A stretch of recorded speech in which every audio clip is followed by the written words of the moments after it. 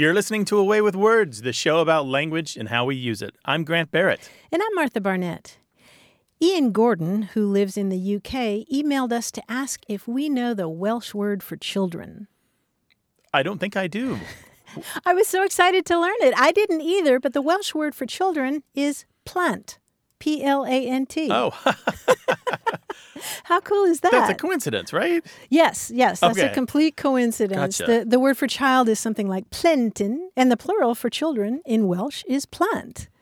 And in the language world, we call those kinds of words false friends, the words that look like they mean something that they really don't. Right. They look like they're etymologically related across languages, but it's just an accident. Mm-hmm. Well, sometimes they're etymologically related, but they mean different things. Uh-huh. For example, the word fastidious in English means meticulous or really careful about detail, but it goes back to a Latin word fastidium, which means loathing or disgust. Mm-hmm. And that's reflected in the Spanish word fastidioso, which actually means annoying or irritating or tedious. And so if you see that word, you shouldn't assume that it's a positive word. But other times the words are just arbitrary. The Italian word burro, for example, meaning butter, sounds like the Spanish word and looks like the Spanish word for donkey, right? But they're not related at all. They're not related at all. Yeah, and that's a common etymological mistake when people begin to first explore how languages are connected. They find all these accidental,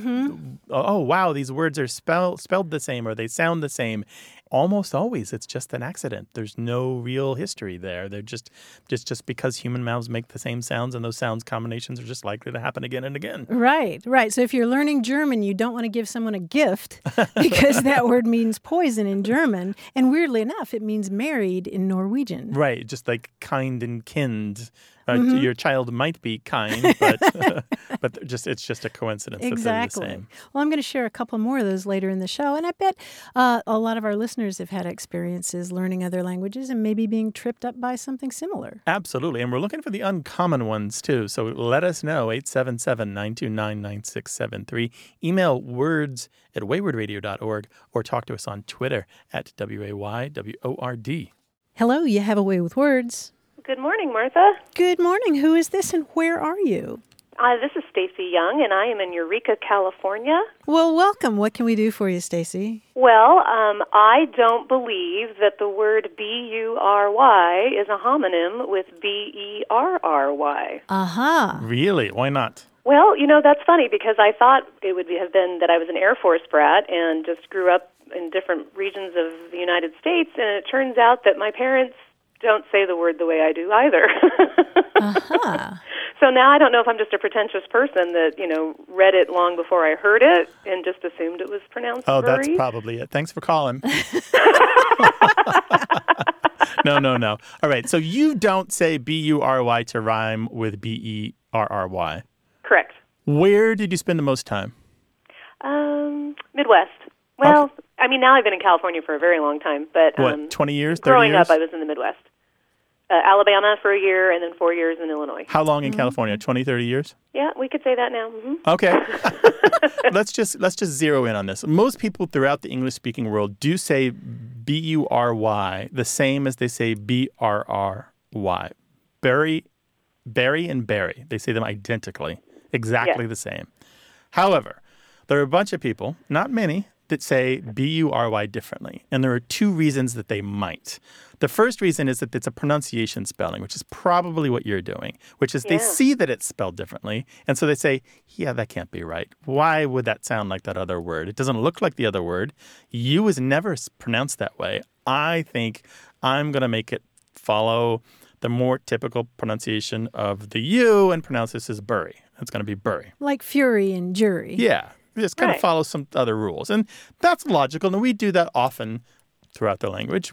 However, the reason that some other people pronounce it differently is because they still retain an ancient pronunciation from a bazillion years ago when Middle English was weird and there were a bunch of dialects and the pronunciation wasn't settled. Because what happened was the old word that meant to bury, to put something into the ground, someone or something into the ground, had one pronunciation, but it was borrowed into all these different dialects throughout what is now the United Kingdom in a lot of different ways and a lot of different spellings. What happened was one of those pronunciations stuck with us, and one of those spellings stuck with us, but they don't match. So the pronunciation that matched the spelling didn't stick with us, and the spelling that matched the pronunciation didn't stick with us, and that's where we are. Yeah. So it's just a weird quirk, and it's happened just a few times before. I think left is another one, L-E-F-T. It happened also just a few times where just through tradition, that one spelling stuck and that one pronunciation stuck, and they're two different traditions of English that just don't coincide well. It's very strange, and English is a weird little beastie. Yeah. Stacey, I'm interested that you say B-U-R-Y as Bury, and your parents say it as Barry?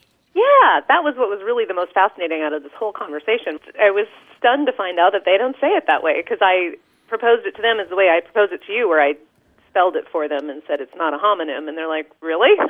Well, I find that really interesting because I will tell you that I grew up saying Barry, B-U-R-Y, being Barry, but I have a very, very close friend from Baltimore who says Bury and has always insisted that it's Bury. And the two of us spent so much time together that, and this is someone I really admire and am close to, and I picked up that pronunciation and I've done a complete 180 on it.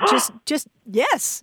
I'm thrilled. I am so glad that you brought this up. So that is one of the pockets where the old pronunciation is retained. Is that right? So, Baltimore?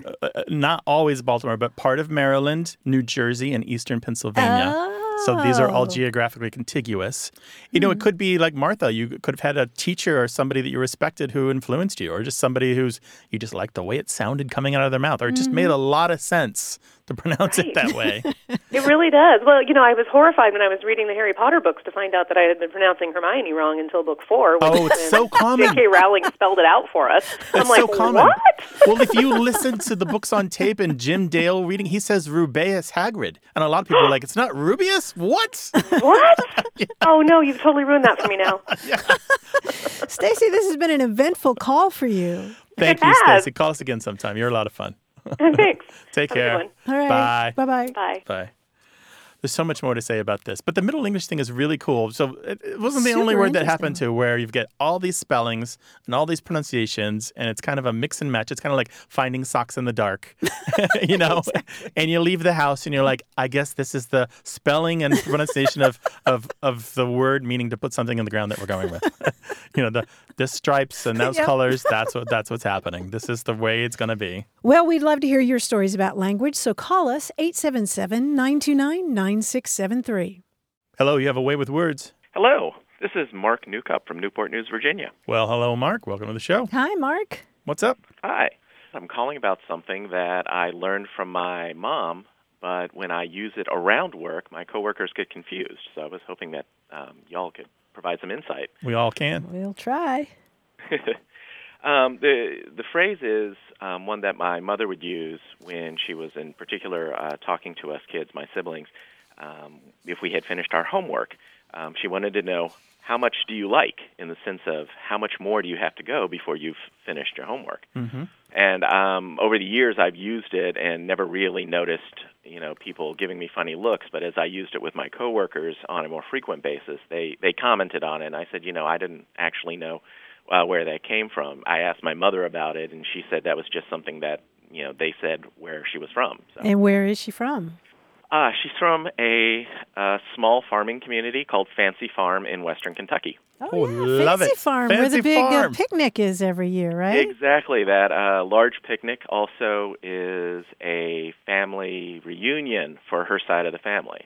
How interesting. Mark, did you know I grew up in Kentucky? I did not know that. I did, and you're taking me back to 4th grade.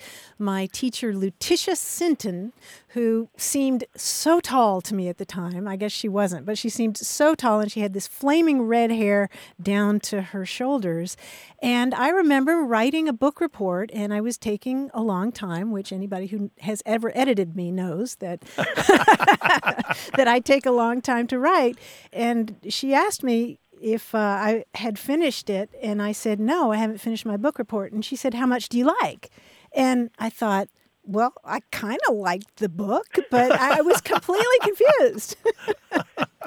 But it's the same thing. Like, in that case, is simply another pronunciation of the word lack. How much do you lack? How much more do you have to go? L-A-C-K, lack. L-A-C-K, but it's pronounced in the South and South Midlands often as like. Oh, yeah. So it's throughout the is- South, right? Yeah. Texas all the way up Yeah. through, right? Yeah, so you might say it liked 2 minutes to 10. It was 2 minutes before 10 o'clock. And people will spell it L-I-K-E, but what they mean is lack. That is really neat, and I had definitely never heard that as even a possible origin. Would that be something that shows up in, say, Southern literature? Is that something I can be looking for? William Faulkner. Oh, excellent. Yeah. So you're keeping good company on that one. Mm-hmm. Although I've got to say, in the workplace, if folks aren't getting it, you might want to switch it up and just say lack instead of like. I think I may do that and see what happens. Although they're still likely to give you the side eye. Well, yeah. Mark, thank you so much for calling. We appreciate it. And give us another Thank call you so sometime, much. all right? I will. Thank you very much. Take I care. appreciate it. Bye-bye. Take care.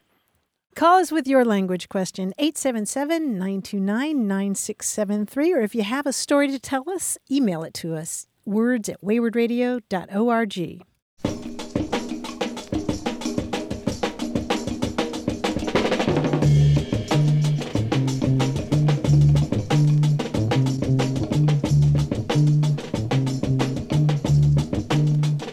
We got an email from Marianne Jones in Grants Pass, Oregon, who says that she lived in Sitka, Alaska for 12 years, and when she first moved there from Texas, she heard people using an unfamiliar word, and that word was skookum. Oh, nice. S-K-O-O-K-U-M. Do you know this word, Grant? I do know it, but only because there's a very weird subreddit that I come What? across. Yes. No, what? Very, a skookum yes, subreddit? A very odd. It's course you just do. people post the oddest stuff there. I can't quite make out what it is. I come across it when I'm browsing just the whole all subreddits, everything. She says it's usually used to describe someone or something who's strong or muscular, like that Malamute is really skookum. Oh, nice. And it's a term that's chiefly heard in the Pacific Northwest and Alaska, and it comes from Chinook jargon, that mix of Chinook and Nootka in English and French and other languages. Originally, it meant a ghost or demon or spirit, but it also became an adjective that meant strong or good or powerful, like you have a skookum drink. Call us with your language question, 877-929-9673.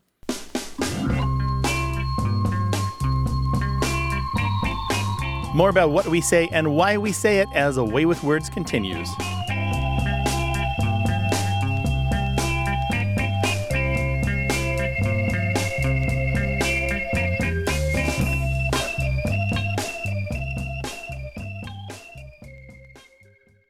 You're listening to A Way with Words, the show about language and how we use it. I'm Martha Barnett. And I'm Grant Barrett, and we're joined by our quiz guy, John Chinesky. Hi, John. Hi, Grant. Hi, Martha. Hello. Any word fan worth their salt, probably when they were growing up, one of the first things they began to wonder about was why we say o'clock, as in 10 o'clock, right? And they probably looked that up, and you find out that o'clock is short for of the clock. Because obviously, who has the time to say of the anymore? This is a go, go, go world. So why should we stop with of the clock? What would other common phrases sound like if we shortened of the to o all of the time or all o time? For example, what would the common phrase be for a priest or a reverend, a phrase that references their garb?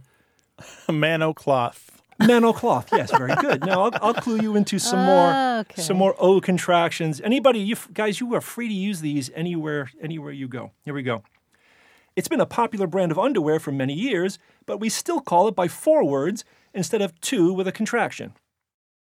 Fruit o' loom. Very nice. Fruit o' loom.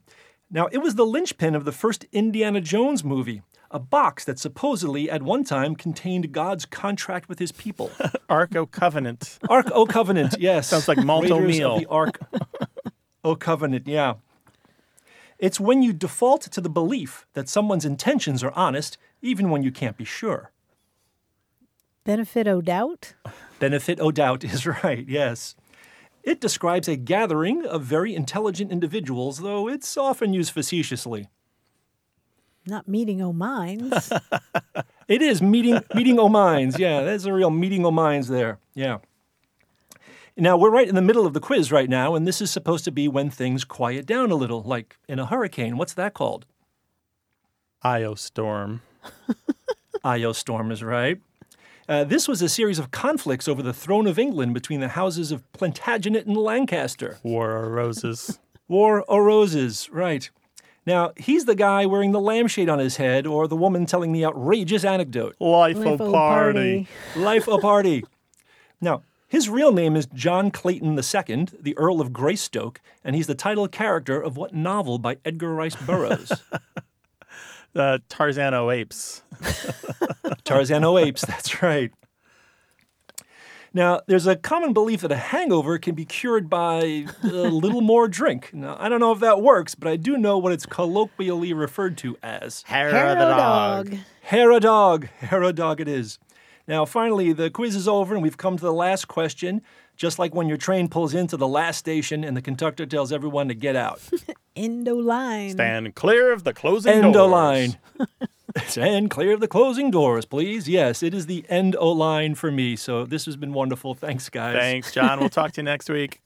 Well, we'd love to talk with you about any aspect of language whatsoever, wordplay, word origins, slang, a dispute you have at work, about workplace jargon. Give us a call, 877-929-9673, or send us an email. That address is words@waywardradio.org. Hello, you have a way with words. Hello, is this Grant? It is. Who am I talking to? Hi, this is Jeff Kaiser, calling from San Diego. I was calling because as I'm getting towards closer to retirement age, I'm 56 now, but I had raised a few eyebrows when I mentioned that I might be interested in researching how to do some fictional writing with the end goal of being, doing some novel or something along those lines. And I'm kind of at the stage where I'm looking at it like eating an elephant. It's just so daunting to try to get started. Mm-hmm. How do I know it's a one bite at a time type of thing, but I am so out of touch from a grammar standpoint, sentence structure, proper syntax, writing in the person, in a certain person, narrative, illustrative. I just have no idea where to start, and I figured I would ask my favorite worders. How to start writing fiction? Yeah, how to start doing something creative writing, I guess it would be. I'm a little leery about, learning annex kind of creating writing class, but if that's the way to go, that's the way to go. I just feel why are you leery about a creative writing class? It just seems to be kind of self-serving kind of. Yes. I look at it like a continuing education class to teach people how to paint, and it's.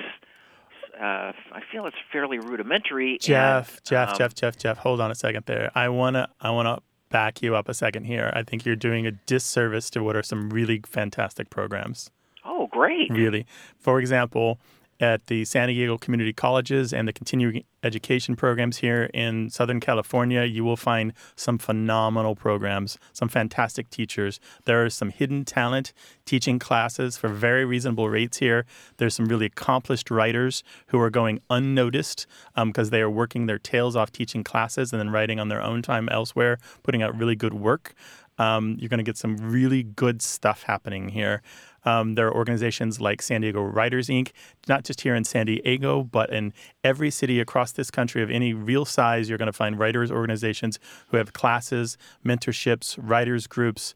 These are all good for you. These are exactly what you want. That is exactly how to begin eating the elephant. Oh, fantastic. I can't tell you how pleased I am to be proven to be thinking in the wrong direction. And part of it has to do with what do you have the urgency to say?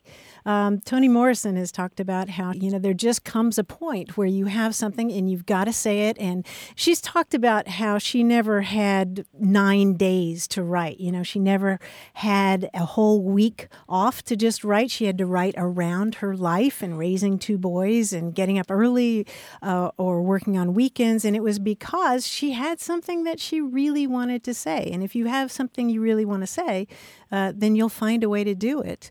Another thing that I would mention is that if you're wanting to work at home in the privacy of your home, there's a great book by Judy Reeves here in San Diego called The Daily Appointment Calendar for Writers that'll inspire you to write from prompts. It's got a lot of inspiring quotations in it. And I think the key that Grant and I are both edging toward is just to start. Yeah, I went to the San Diego Book Festival. I appeared on a panel, and I went to a bunch of other panels, and the same things kept occurring in all of these panels, one after the other. And we had some really amazing authors come through San Diego and to talk about their craft and their process and their books and their lives and sort of things. And Martha hit one of the really important ones. First, start. Just start. Don't let anything stop you from starting. Another one is put your butt in the seat. When writers fail, it's most often because they fail to write. And I didn't invent that phrase, but that's it. And another one is writing classes short circuit a lot of trial and error. One of the best things I heard from a couple different writers was not just writing classes for fiction, but screenwriting classes, even if you don't want to become a screenwriter, because they teach you plot and narrative arcs. They talk about getting to the point really quickly so that you can keep your readers engaged. And you can use those same lessons for screenwriting in larger volumes that might be more traditional fiction and might be more literary. And I would just also add that you mentioned something about grammar or syntax, something like that, and this is not the time to worry about that. That comes later. Trust us. That's what editors are for. And editing can be a great process. Yeah, so write first and do all the editing later. Don't edit as you go. It's a big trap. Oh, fantastic. Blown mind. Just gone. And, Martha and I are both sitting here and going like, well, does he want the 6-hour version of this? Something tells me you do, Jeff. Oh, my goodness. You have no idea. I would actually die and go to heaven in 6 hours talking with you guys about this. But just to kind of recap, here in San Diego, I recommend starting with San Diego Writers, Inc. I do recommend the continuing education programs at any of the colleges and community colleges here. I do recommend the community colleges throughout Southern California and throughout this country. They are fantastic. You get great value for your money at community colleges everywhere. And I do recommend this book that Martha talked about by Judy Reeves. That's Reeves. What's it called again, Martha? The Lively Muse, Daily Appointment Calendar for Writers. It's a great way to ease into writing every day. And good luck to you. Send us your first draft when it's ready. Oh, I'll send it before it's ready. How about that? And we'll send you a Go Get 'em Tiger, all right? Thanks, Jeff. Oh, my gosh. Well, just like first responders and police and doctors, again, I am so thankful for the service that you provide the great unwashed. All right. Take care now. And good luck with this. Remember, butt in seat, all right? All right. Right. Polish that chair. You betcha. Bye-bye. All righty. Bye-bye. Thanks a lot.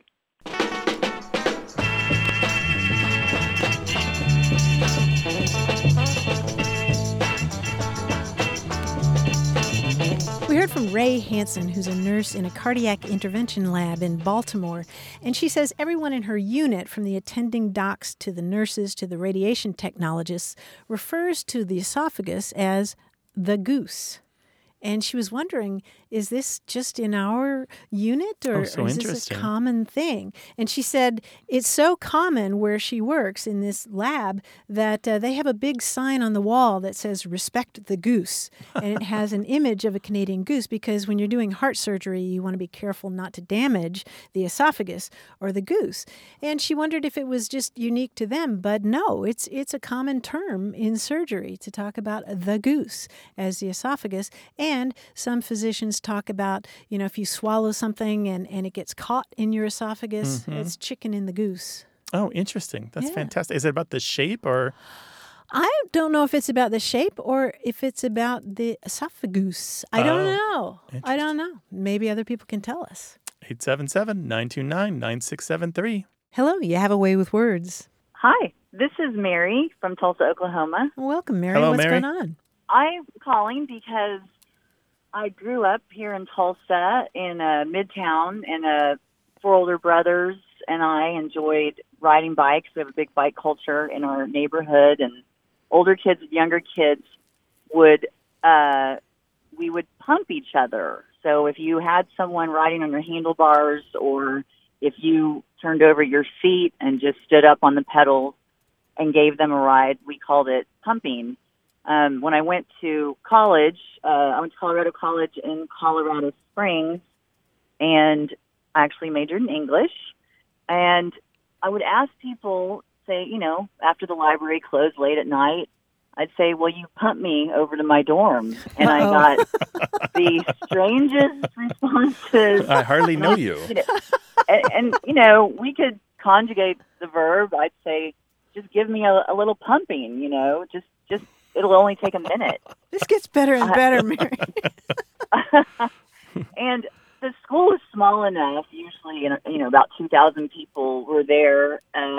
And I knew everybody else from Oklahoma. There were about a handful of us. 2 people from Tulsa knew exactly what I was saying. Mm-hmm. And they said, "Oh, sure, hop on."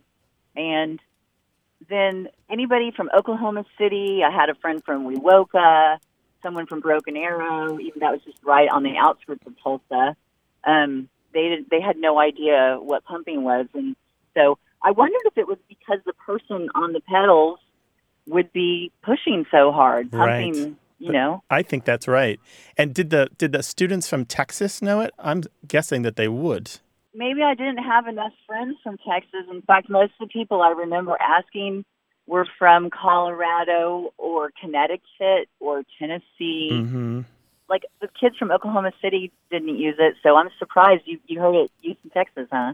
Yeah, well, I've looked through our phone records because we save everything that we get from listeners and all of our email, and we've had so many questions about this over the years. Some people from Denton, Texas. We've had Sacramento and New Mexico people mentioning it. It does appear in parts of California, Central Valley, I believe. I think it's related to the migration back and forth during the Dust Bowl period. Sure, from Oklahoma to California. That's right. Yeah. But other than that, those patches are the only places that I have any reports of people saying pumping. The Dictionary of American Regional English has it, but they just have Texas and California as the only places that have reported it. But I wouldn't be surprised if there are Coloradans who use it, and Arizona and New Mexico and other neighboring states to Texas and Oklahoma. Sure. Oh, I love the idea of that being part of the sort of Grapes of Wrath past. So in Texas, it might be the Texas Panhandle mostly. But I think you're absolutely right. I think it's about those legs pumping up and down like an oil derrick. I really do. It's just you're working so hard to push that extra weight around. Okay, well, thanks for clearing that up for me. And I didn't know it was anywhere outside of Oklahoma. So I'll look. And what was the dictionary again? Oh, it's the Dictionary of American Regional English. Most university libraries will have it. Okay, great. I'd love to look into it. All Thanks right. again. Thank you. Take care. Thanks for calling. Bye-bye. If you got another term for giving someone a ride on your bike so you're riding double or even triple, let us know, 877-929-9673. Email words@waywardradio.org or ask us on Twitter @WAYWORD. Hello, welcome to Away with Words. Hi, I'm Sister Patricia Marie, and I'm calling from San Antonio, Texas. Well, hello, and welcome to the show. Growing up, my mom would say a few things that I always would ask her about, and she would say this one thing. It was a gentle way of speaking about people who were inebriated. She would say there were 3 sheets to the wind. And I remember once asking her about that, and she says, "Oh, it's just 3 sheets blowing." And I'm like, "Why 3 sheets? Why sheets?" So I was hoping maybe you can enlighten me some on this. I've been spending a lot more time out on San Diego Bay here in sailboats, and I got corrected very quickly when I referred to the ropes on there as ropes. Lines on a sailboat are actually referred to as sheets. Wow. And the corner of a sail in Old English, the word is sheata, and that gives us the word sheet. And so if you're talking about the sheets coming loose on a sailboat, then and you have 3 of them, it's going to be flapping around, and you're going to have a hard time controlling that boat. It's sort of like somebody who's inebriated kind of stumbling around. So your boat is flopping from side to side because you've got no control over direction and speed and that sort of stuff. Yeah. Gosh, I never would have thought about the wind sails on a boat. I'd always thought about clotheslines. Yep, that was what I Bed pictured. sheets. Well, there you go, Sister Patricia Marie. What do you think? Well, I think it's pretty awesome. I learned to do sailing with my dad, and that's something that I don't ever remember learning that much, so that just makes it more endearing. Aww. I'm thinking about the sails on a boat Uh-huh. And the ropes and stuff. Yeah, or lines or sheets. Yeah. So I love the idea that this is kind of a linguistic heirloom for you. It conjures memories. It does. My father has passed away, and my mom, sure, her mind's not too with us anymore, so you can't really have conversations with her, so it really does endear it more for me. Oh, that's wonderful. We're glad to help. Thank you so much for sharing with us, and thanks for calling. You're welcome. I really enjoy your show. Take care now. Thanks Bye-bye. so much. All right. Bye-bye. So, Grant, just to clarify, on a sailboat, they're not ropes, they're called lines. And there's more than one kind of line, like they're halyards and things like that. But the lines connected to the corner of the sail are called sheets, and you sure don't want sheets flapping around. Boy, I got a lot to learn. Call us with your language question, 877-929-9673.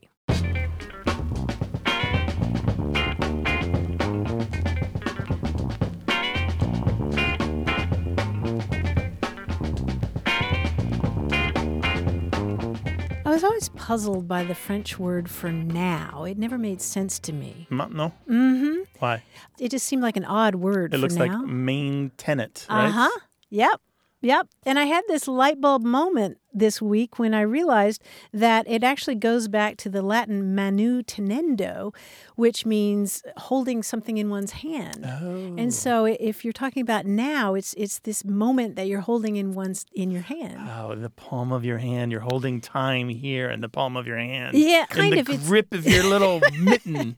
Yeah, kind of. It suggests the idea of immediacy. Yeah, well, interesting that you said far, because it suggests the idea of immediacy, something you've got right there in your hand and proximity, and then it sort of morphed into the idea of Just now. now. But but it's related to the English word maintain. But maintenant comes from French words that mean while one is holding something in one's hand. Call us with your language discovery, 877-929-9673. Support for A Way with Words comes from Jack and Caroline Raymond, proud sponsors of Wayward Inc., the nonprofit that produces and distributes this program. You're listening to A Way with Words, this show about language and how we use it. I'm Grant Barrett. And I'm Martha Barnett. A while back, we got a call from Dennis in New Smyrna Beach, Florida, who was asking about a word that he couldn't remember, and it was a word for the interval between the end of something, like an event or a person's life, and the death of the last person who has a meaningful memory of it. And Grant, we had some interesting discussion about it, but we didn't really give him a good answer. No, we danced around it, came up with some stuff, but didn't quite zero in on it. Mm-hmm. However, I think we can answer that question now, thanks to Anthony Taubman, who listens to us in Geneva, Switzerland. He wrote us with an answer that I think is the right one, and it also sent me down this really cool etymological path that I think you'll enjoy. Anthony says the word that this caller is looking for is the Latin word saeculum, S-A-E-C-U-L-U-M, which in English is pronounced seculum. It's traditionally understood to refer to the period from an event occurring to the death of the last person alive at the time of that event. And the earliest record that we have of this kind of thing is with the ancient Etruscans, and the Romans later picked it up. But the ancient Etruscans would make a sacrifice to the gods at the beginning of what they considered a seculum, and this offering to the gods was made on behalf of everybody at that time. And when all those people died, supposedly, in their tradition, the gods sent a sign that the cycle was over, and a new sacrifice had to be offered. So a seculum is a length of time that embraces even the longest life. Now, you're probably thinking, that sounds a lot like an English word, seculum and secular. Mm-hmm. And these are related. Secular in English, meaning worldly, comes from the Latin saecularis, which means pertaining to a generation or age, and otherwise worldly as opposed to the eternal notion of the church. This word secular in English also means existing or continuing through the ages or centuries. I didn't realize until I started digging on this that economists will talk about secular inflation, and that's inflation over a very long period of time. Or scientists will talk about secular oak trees, which are oak trees that exist for 100 years or so. And that sent me to a wonderful poem by Ralph Waldo Emerson called The Garden. It goes, many things the garden shows, and pleased I stray from tree to tree, watching the white pear bloom, bee-infested quince or plum. I could walk days, years away till the slow ripening secular tree had reached its fruiting time, nor think it long. And so that was just such a thrilling way to end up. Right. So you start with an answer to a question and you end up with a lovely poem. Yes, we learned so much from our listeners. We do indeed. And it's nice to get that answer. So seculum is the answer to the question.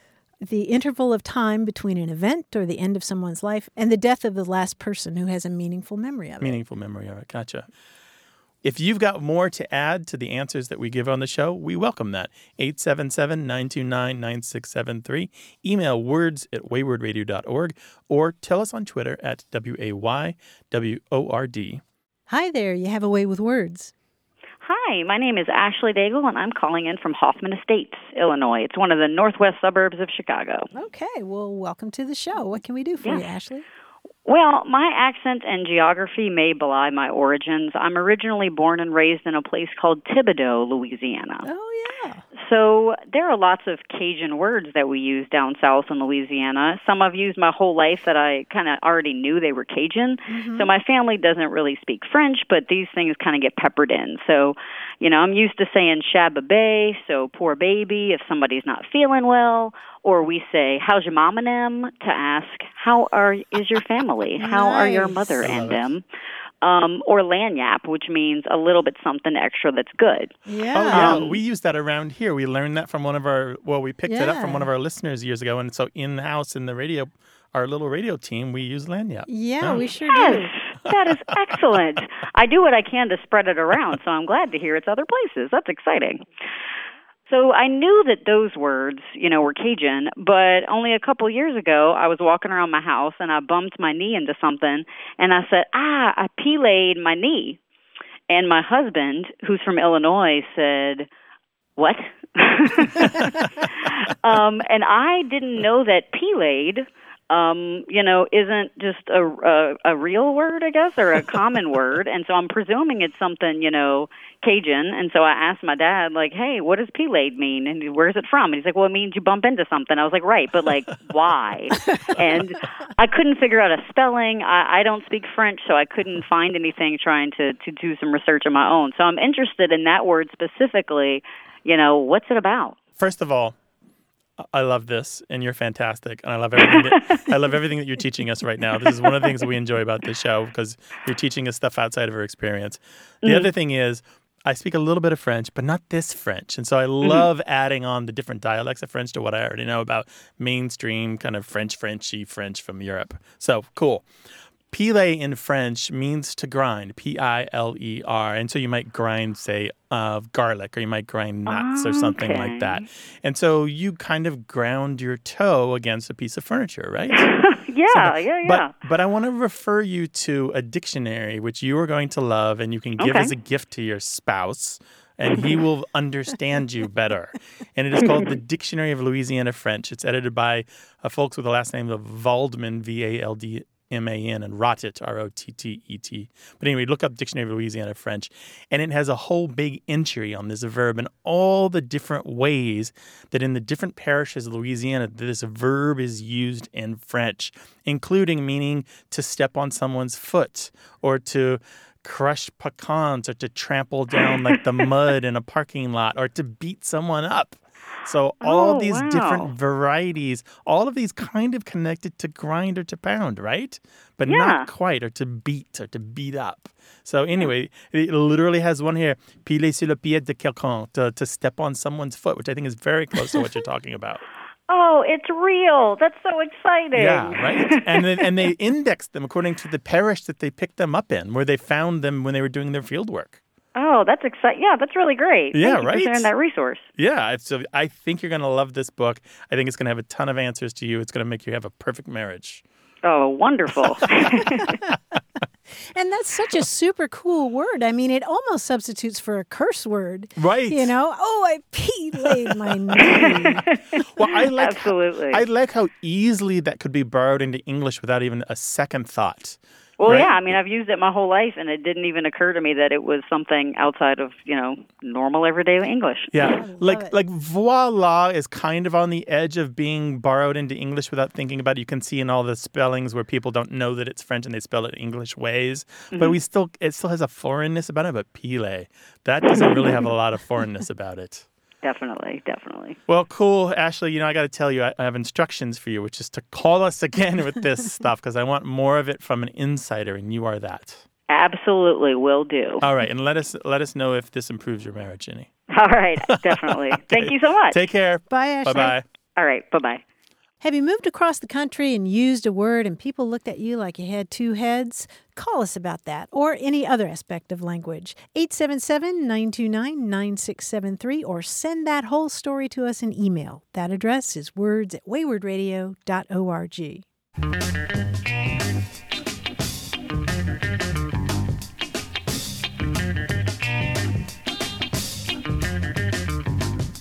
Fred DeRosa from Ottawa, Canada, sent us another linguistic false friend. The French word for enamel looks just like the English word for email, only it has an accent on the E. Right. It's got the acute accent on the E, right? Uh-huh. Yeah. That's one of the reasons why they didn't really borrow email to refer to digital mail because of that confusion, and they use courriel or le mail or other things instead. Yeah. Beware the linguistic false friends. 877-929-9673. Hello there. You have a way with words. Hi, this is John from Orlando. How are you? Hi, John. Doing well. What's going on in Orlando? Well, I was enjoying a wonderful flight on the second longest flight in the world back in 1996. We were leaving Miami for Cape Town, South Africa, and it was a very exciting time for my wife and I to go visit some friends who were in the State Department. So we're on our way to go to Cape Town, and by the time we landed out at the international airport, we had this wonderful arrival into the southern tip of the continent of Africa. So we land out, we get out of the airplane, we walk into the terminal building, and now we have to exchange money, U.S. money, for Krugerrands, and we go up to, just like in any airport, we walk up to the booth. And the gentleman was waiting on a person in front of us. When he completed that transaction, we sort of step up like you would expect in a queue. And he says, "I'll be with you now." Put his head down and started counting some money, and sort of doing his busy work behind the glass, with a little hole in it, like at a bank teller. And my wife and I looked at each other, kind of did a double take, and then we took the social cue that he actually meant just wait a minute. And so that was just an odd interaction, one of our very first moments in another country where they had this colloquial saying, "I'll be with you now." So I didn't know the roots of it. And the follow-on as we went and finally met with our friends, and they said not only is that a saying that just means wait just a minute, but if they tell you, "I'll be with you now," that's actually like a slight that they will just take their sweet time getting back to you with whatever it is that you're asking or inquiring about. So I didn't know the origins of "I'll be with you now." Yeah, it's pretty complicated, and it's shared with some of the other English-speaking countries, just not with North America. We had an email from a listener named David Cannon, who is South African, a number of years ago, who had this great email, and I wanted to share some of this, that he says, he was talking about now is a definite commitment to get it done as soon as they're finished with what they're currently busy with, which sounds like what you were talking about. The difference between right now and just now is also something that they honor, and we maybe don't quite really see the difference here in North America. Right now is this moment, and just now is soon, but not at this very moment. And then now is definitely urgent. Now comes actually not from English, but from Afrikaans. So it's nu in that language. It just means now. It's the typical reduplication where you take a word and for emphasis you say it twice, and it maybe means a more specific case of the word, a more specific instance of the word. But you were saying that now in that case meant the opposite? Opposite, yeah, that's what it seemed to us. When really? We were explaining it to our friends. I actually sort of queued it up with something like in the South where they say, well, bless your heart. Oh, or I'll be with you presently. It's I'll interesting. be with you now. It's kind of like silly person, I'll take my sweet time. I don't know. It was just sort of the context of the moment really is decisive in terms of how the meaning gets given. Because it doesn't really conform to what I learned from people who've lived in South Africa or the South African dictionaries. They're all very clear, at least as far as they're concerned, that now means absolutely now. It means right away. Yeah. Very interesting. So it was so fun. And then the years since, we've just enjoyed adding that into our lexicon. Mm-hmm. And people who listen to my wife and I interact sometimes will say that to each other, sort of jokingly, like, hey, I'm a little busy and I'll be with you now. So we've borrowed it and have a lot of fun with it. John, this is wonderful. Thank you so much for calling. All right. Take care. Great. Bye-bye. Have a good day. You Bye. too. All righty. Bye-bye. In Caribbean English, they say now for now. So this would be Belize and Jamaica and a few other places. And it's basically the same as right now. It means right away. But now for now. Oh, they say the phrase now for now? Now for now as a pat set expression. Oh, yeah. And that means right away? Right away, yeah. I'm going to do this now for now? Now for now, yeah. Huh. Interesting, right? Oh, yeah. Give us a call, 877-929-9673, or send your questions and stories about language to words@waywardradio.org. Hello, welcome to Away with Words. Hi, this is Cindy calling from north central Wisconsin. Cindy, what's on your mind? So I'm calling about the word toolies. Toolies. Toolies. When I was growing up, my mom would ask us to take things out to the toolies. Potato peelings, cherry pits, apple peels, peach peelings. She was a big canner and a cooker. And in meal prep, or as we were taking in our harvest from the garden, we would be canning things for the fall, and all of our food waste would end up going out to the toolies. The toolies. And how would you spell that? I've never written it down. We just talked about the toolies. I think it might be Tulies. So just to be clear here, the toolies are what? At my house where I grew up, it would have been the south corner of our yard where the wild plum trees grew. And it's where we would throw our food waste. I think now it would be called a compost pile. Sure. Okay. Cindy, I have to ask, did anybody in your family have any contact with the West, say California or the Southwest? Or the Pacific Coast or Alaska? No. German heritage from my grandmother, and my grandmother used the word as well. Did anybody serve in the military in California? No. Huh. Well, the reason we're asking is because there is the word tule, T-U-L-E, which is used largely in California and the Southwest. If you're talking about out in the tules, you're talking about out in the wilderness. And it comes from a word from Mexican Spanish that means the bulrushes or the sticks, the marsh. And so it's like out in the sticks. It's plants that grow in the sticks. And that's the only thing I can think of, a remote part of your backyard that is similar to that. But maybe it's some other origin. I don't know. Unless your mom picked it up from a movie or a book. It's possible. Yeah, I'm not sure. But I just know that my grandmother used it. Oh, she did.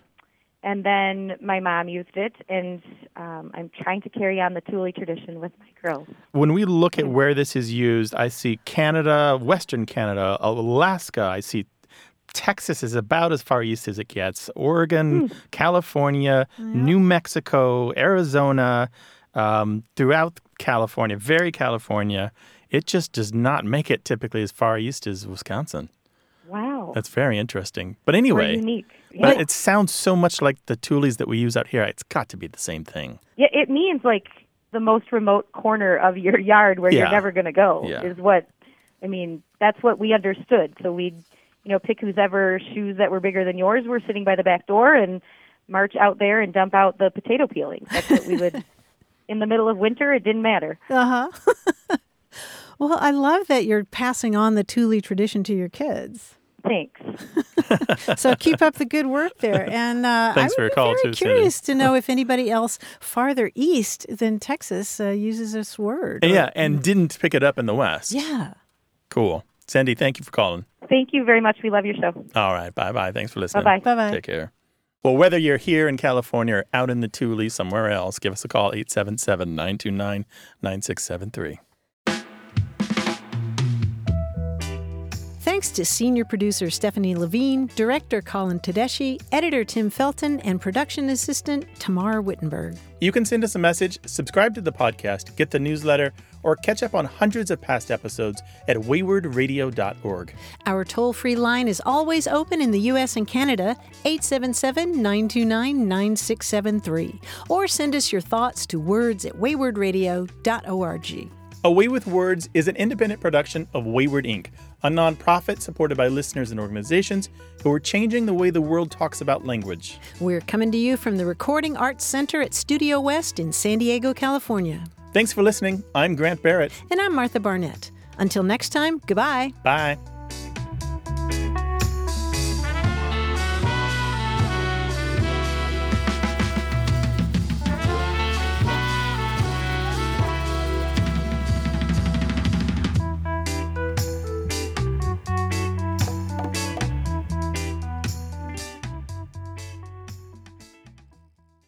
Support for A Way with Words comes from Lizanne Fokian and Chloe Potamianos Homem, proud sponsors of Wayward Inc., the nonprofit that produces and distributes this program.